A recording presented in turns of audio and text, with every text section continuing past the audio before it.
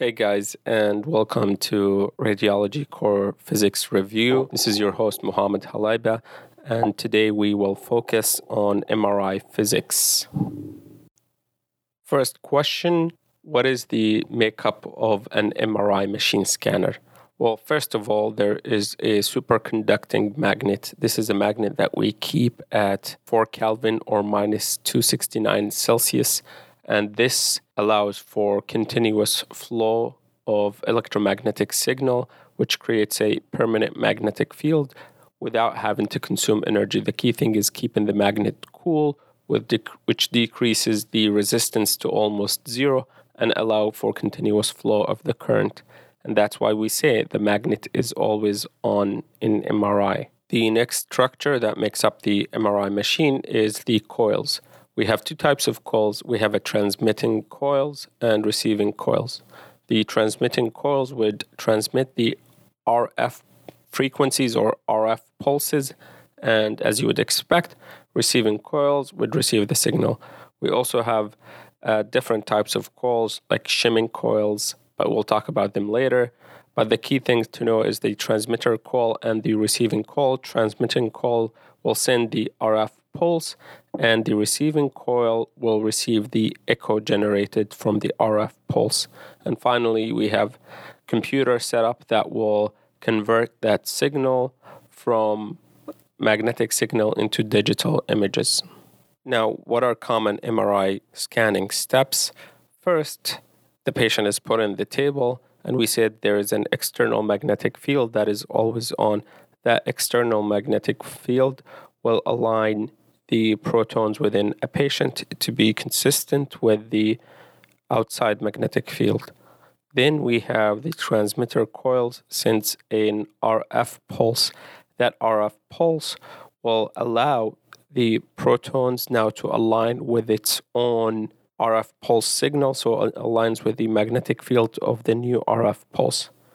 Then, once the pulse is gone, because it's short, it's typically in milliseconds, as the protons resonate to its original position, meaning along the external magnetic field direction, we will get the echo. So imagine if at swing, imagine when you put a patient in the scanner, you push the swing all the way high, and that's the stable position.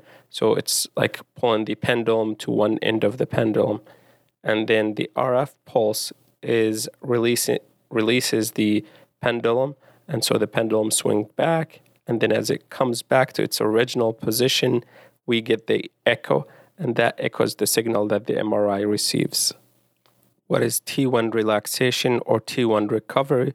This is the time it takes for the tissue or the protons within the tissue to recover to its longitudinal state parallel to the magnetic field. Here we mean parallel to the original magnetic field, the field that is always on. That is the T1 relaxation. Again, T1 relaxation is the time it takes for the tissue to recover to its longitudinal state.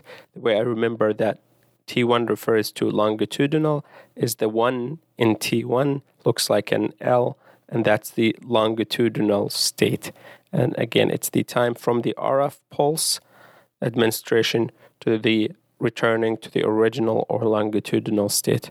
When we apply the original magnetic field, meaning the one before the RF pulse, protons can be either longitudinal or transverse direction to that magnetic pulse based on the material property, either ferromagnetic or diamagnetic or so on and so forth. Now, once you apply the RF pulse, the time it takes for protons to return to their longitudinal state, meaning parallel to the magnetic field, that is T1 relaxation or T1 recovery. What is T2 relaxation? Because we said T1 relaxation just a minute ago. T2 relaxation is the time it takes for the tissue or protons within the tissue to regain its transverse orientation. Transverse orientation is the orientation perpendicular to the magnetic field. Again, and this is obviously after you send the RF pulse. So let's repeat that. T2 relaxation or T2 decay is the time it takes to regain transverse orientation or perpendicular to the magnetic field after administration of an RF pulse. The way I remember it, T2, number 2 starts with a T, and transverse orientation starts with a T as well. What is a pulse when we say pulse sequence or pulse imaging? Pulse sequence or pulse imaging is a series of RF signal, meaning RF sequences, as well as resultant echoes. So that sequence where you send an RF pulse, you wait for the echo to come back, is called a pulse. We have different types of sequences, meaning you can send different shapes of RF pulses that will alter the proton orientation or alter the tissue characteristic. For example, when we're doing fat suppression, we can send an RF pulse that would suppress the fat signal and allow us to relieve the signal from any tissue that is not fat based on its content. All of that characteristics is called a pulse or considered a pulse. The two main pulses that we have, or the most common one, is spin echo pulse. And now we don't really use spin echo, we use fast spin echo just because of time. So spin echo or fast spin echo, and then gradient recall echo, GRE. Again, GRE and spin echo. Key features we need to know that the spin echo or fast spin echo has high signal to noise ratio, so the contrast is really good, and GRE imaging is a faster sequence and used for rapid imaging, so we can get the scan done much faster than if we were to use spin sequence. Obviously, there are drawbacks to a faster sequence, but there are also positives for using a faster sequence. For example, cardiac imaging, typically when we're measuring the heart, there is something called bright blood sequence. This is GRE sequence. Remember in ultrasound that we talked about pulse repetition period, and we said pulse repetition period is the time between one ultrasound pulse until the start of a new pulse. So, for example, if beep is a pulse, so beep, beep, the time it took me between the first beep to the start of the second beep, that's the pulse repetition time in ultrasound. On MRI, we have exactly the same concept, but a different name just to make it more confusing. And that name is TR time, TR or repetition time. So the time between two radio frequency pulses is called TR time. Now, what I want you to know about TR time is anything TR time related, it influences the T1 weighing of the image. So the image will have T1 properties based on the TR time. Again, repetition time or TR time is the time it takes between two radio frequency pulses. So if beep is a pulse, beep, beep, the time between the first, when I started making the beep sound, to the time I started the second beep sound, this is the TR time. Now, since we just talked about repetition time, it's appropriate to talk about the TE time. What is TE time? TE time is echo time. What is echo time? Remember my example about the pendulum? When you push the pendulum once and then it returns back to its original position that you started from, the returning process to its original position, that is considered the echo, meaning you send the RF pulse, it aligns the protons within the body in one direction, but as soon as the pulse comes back or disappears, the protons want to return to the original state because there is an external magnetic field that is calling them to come back to that state. That external magnetic field, in reaction to the RF pulse that we sent, as the echo come back, this is the echo time. Remember, we didn't send another RF pulse, so echo time is shorter than the TR time. If we sent another pulse, then each pulse would generate an echo. Let's summarize this again. TE time is echo time. It is the time it takes between sending an RF pulse and the resultant echo. That time is the echo time. It is always shorter than the repetition time because repetition time is the time take between one RF pulse and another RF pulse, and the echo is between two RF pulses. TE time influences the amount of T2 weighting. Again, TE time influences the amount of T2 weighting, not the T2 image, it's the T2 weighing of the image. It's complex and we'll explain it later, but it's slightly different concepts. So echo time, TE, influences T2 weighing of the image. TR time, or the time to repeat a pulse, is TR time, and it influences T1 weighting of the image. What is the properties of T1 weighted image? So when we say T1 weighted image, so example, the post-contrast images is always T1, and we do pre-post contrast run. So pre-contrast, that image is T1 weighted image, so it's a T1 image. What are the TE and TR signal characteristics or numbers for it?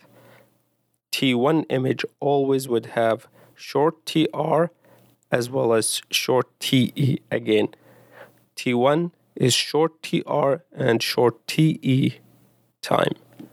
For a T2 weighted image, T2, to me, the 2 is longer than 1. 2 is more than 1. So it has both long TE as well as long TR. Long TE and long TR influences T2 weighted image. What does that mean? Meaning between one RF pulse and another RF pulse, the period is longer. And the time because that period of longer, we're able to also elongate the time between the RF pulse and the echo. So the time between the RF pulse and the echo is on the longer side, as well as the time between one pulse and the other pulse. The TR time is also longer. So T2 image features long TE and long TR time. T1 weighted image features a short TR and a short TE time. This can be asked in multiple ways. They'll show you a T2 image, so a fluid bright image of the brain, and they'll give you different random numbers, and they tell you which TE and TR time is used on this TE. And basically, you need to know that you're going to pick the longer both TE and TR time of those images, or they can show you a T1 or a contrast image and ask you the time for this image, and you have to pick the short TE and short TR for T1 images.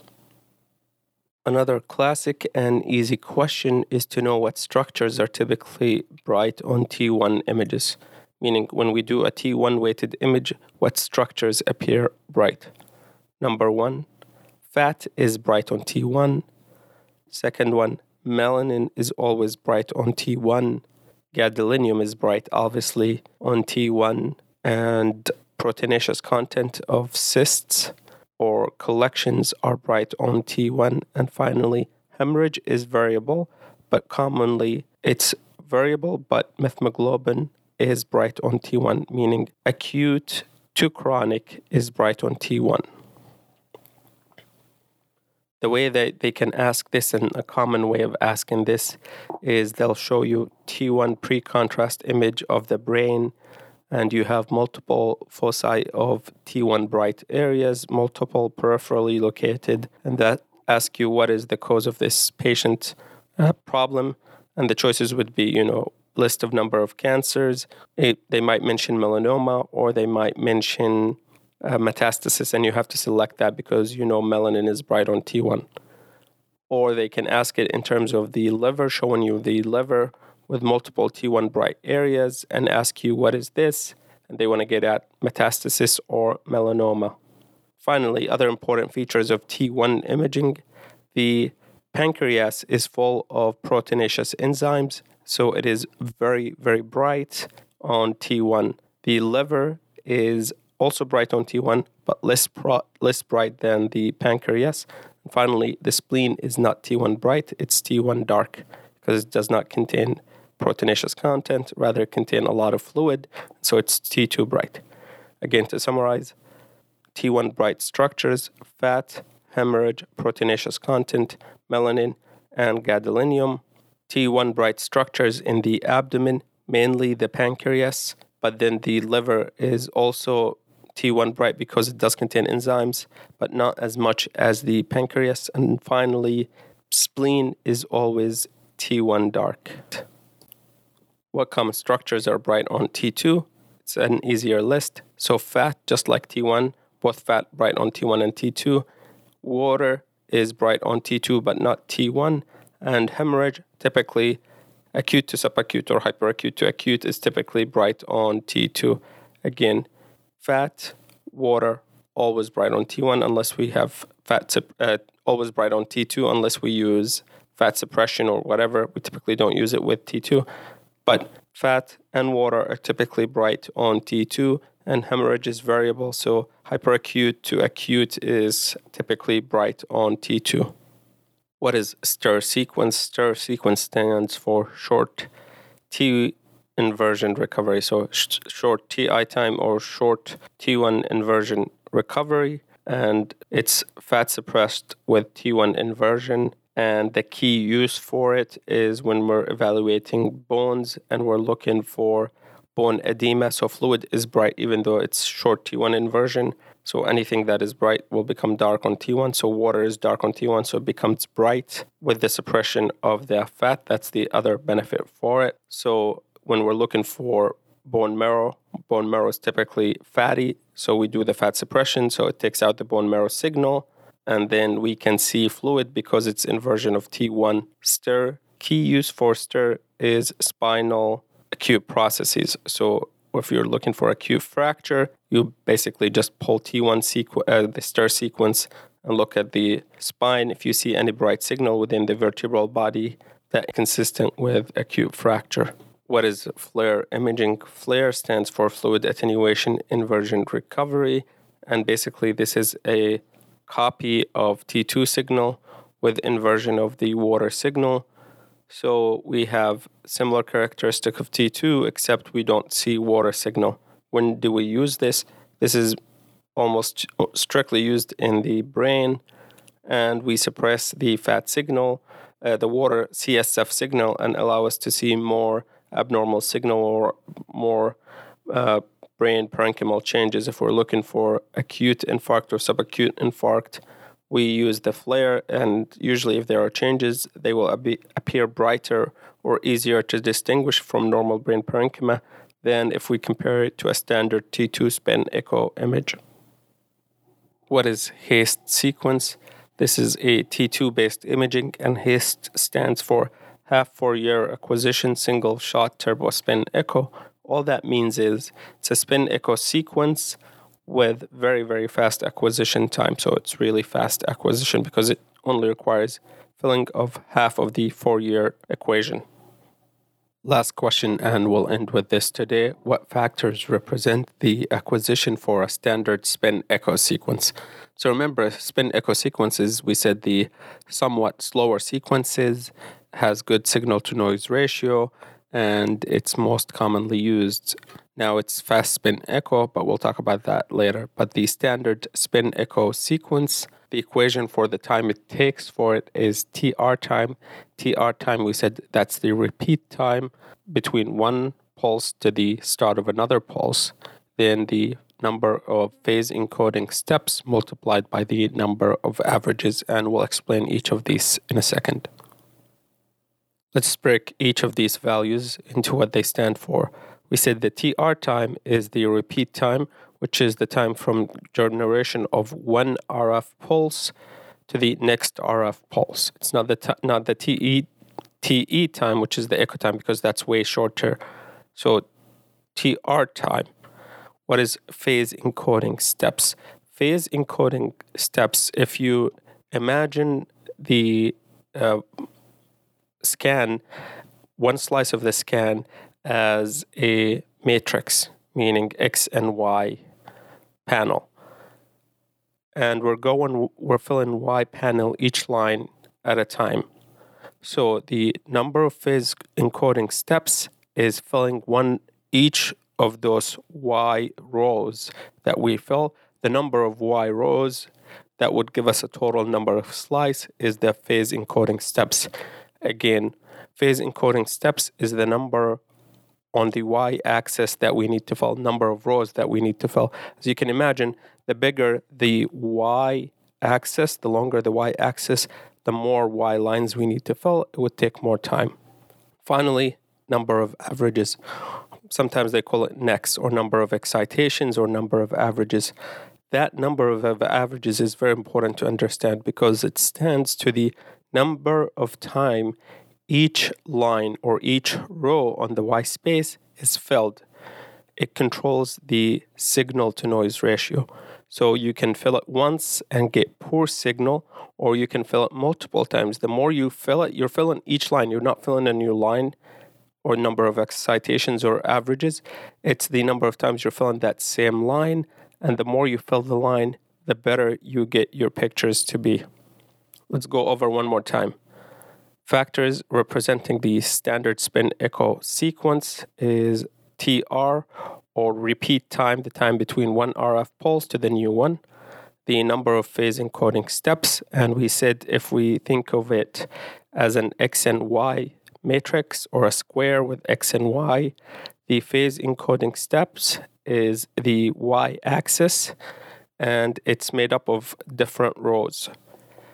The number of rows determines how long it takes to complete the image. So a number or an image with a larger number of phase encoding steps, meaning a large number with more lines that you need to fill in order to get your slice. And finally, number of averages or number of excitations next is the how many times you fill each row of the K space or each phase encoding step, how many times do you repeat it.